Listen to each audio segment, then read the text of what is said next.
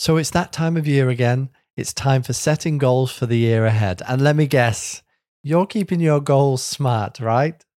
In this episode, I'm going to explore why that might not actually be the best idea. So stay tuned.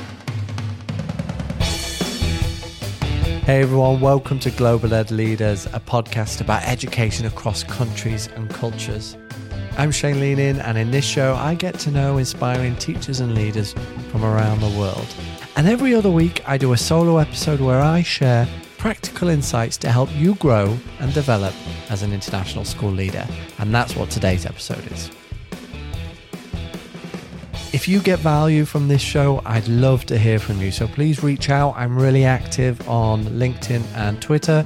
You can find me using the handle @LeaningShane or using the links in the show notes.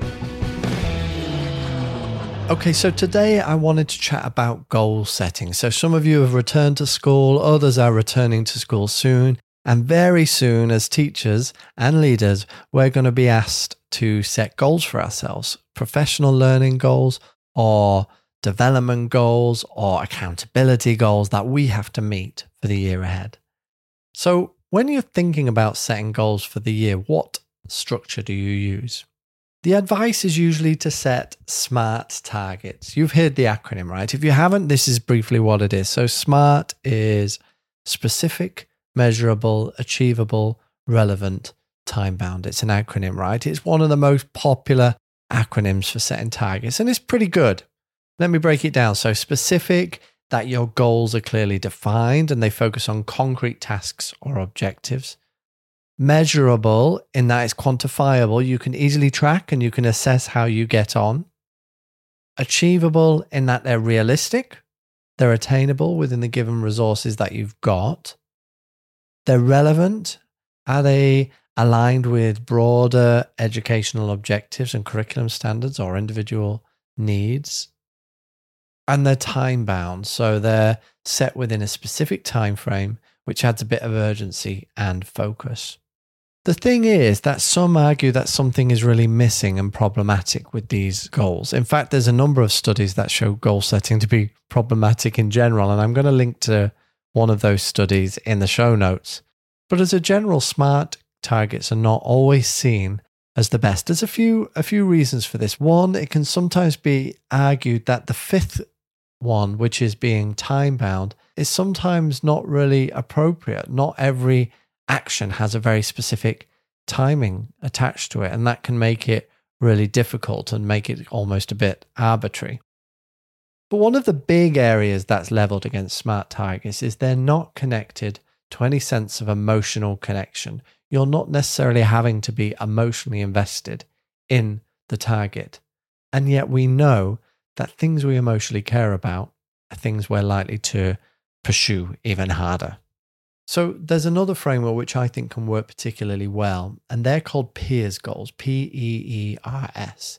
These were a set of goals actually developed for instructional coaching by the godfather of instructional coaching, Jim Knight.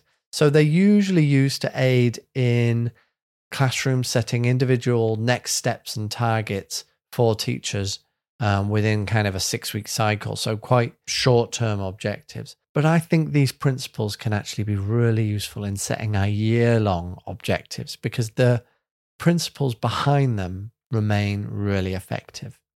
So let me go through each of those letters, explain the acronym, and maybe explain a little bit more about why I think they're slightly better than SMART goals.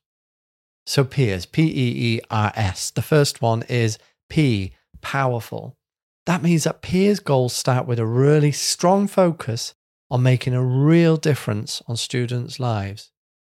A powerful goal, right? It really aligns well with the fundamental purpose of what we do in education and really can resonate with teachers' natural intrinsic motivation to support their students. In comparison, when you're thinking about SMART goals, while they might be clear and measurable, it's not necessarily got that explicit focus on impact, which is what we're about. So a powerful goal is one that you think is going to make a real difference on students' lives. Secondly, and this one's a little bit surprising in the word, in the E out of PEERS stands for easy. Now that might shock you, right? But What we're talking about here is emphasizing attainability, and we're emphasizing practicality. This consideration really helps us to avoid goals that are unrealistic and make sure that we can implement them without too much excessive burden. Is it actually, it's kind of linked to that achievable part, right? But the prioritization of ease of implementation might lead to a bit more clear and effective goal setting. Whereas SMART goals, the focus might be a bit heavier, lean towards specificity or measurability rather than actually feasibility.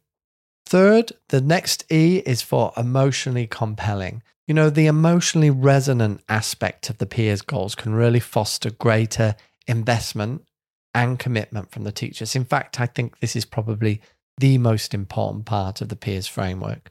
By connecting to our emotions, the peers goal really drive our motivation and sustained effort in a way that the more analytical SMART goals might not.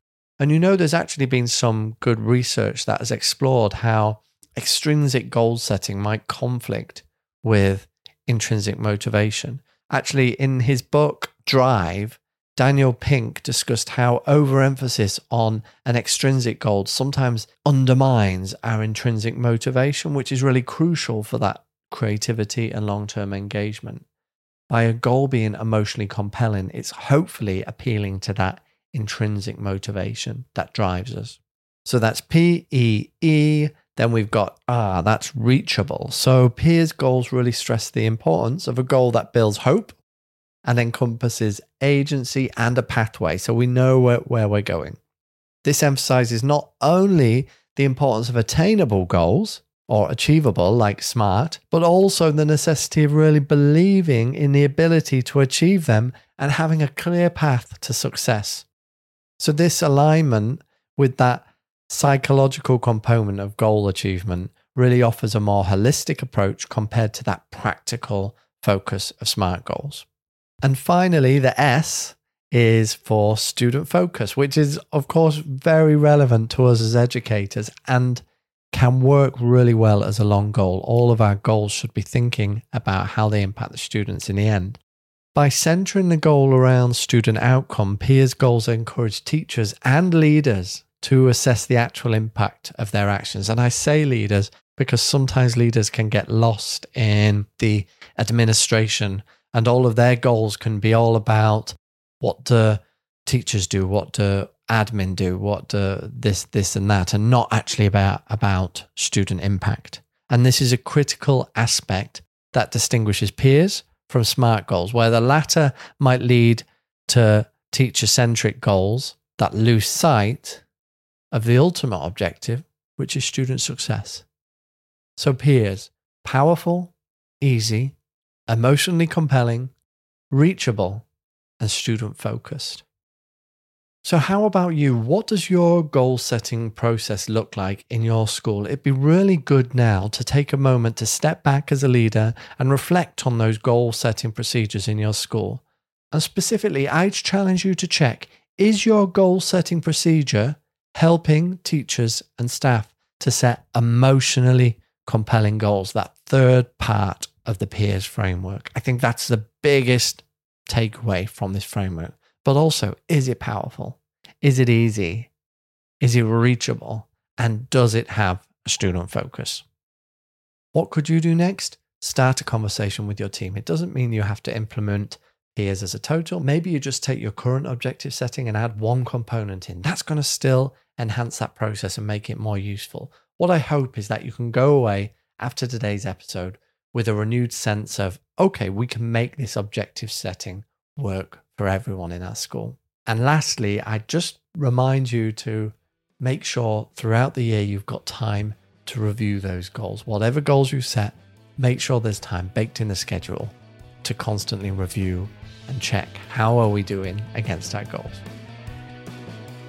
If you found value in this episode, please do reach out to me and let me know.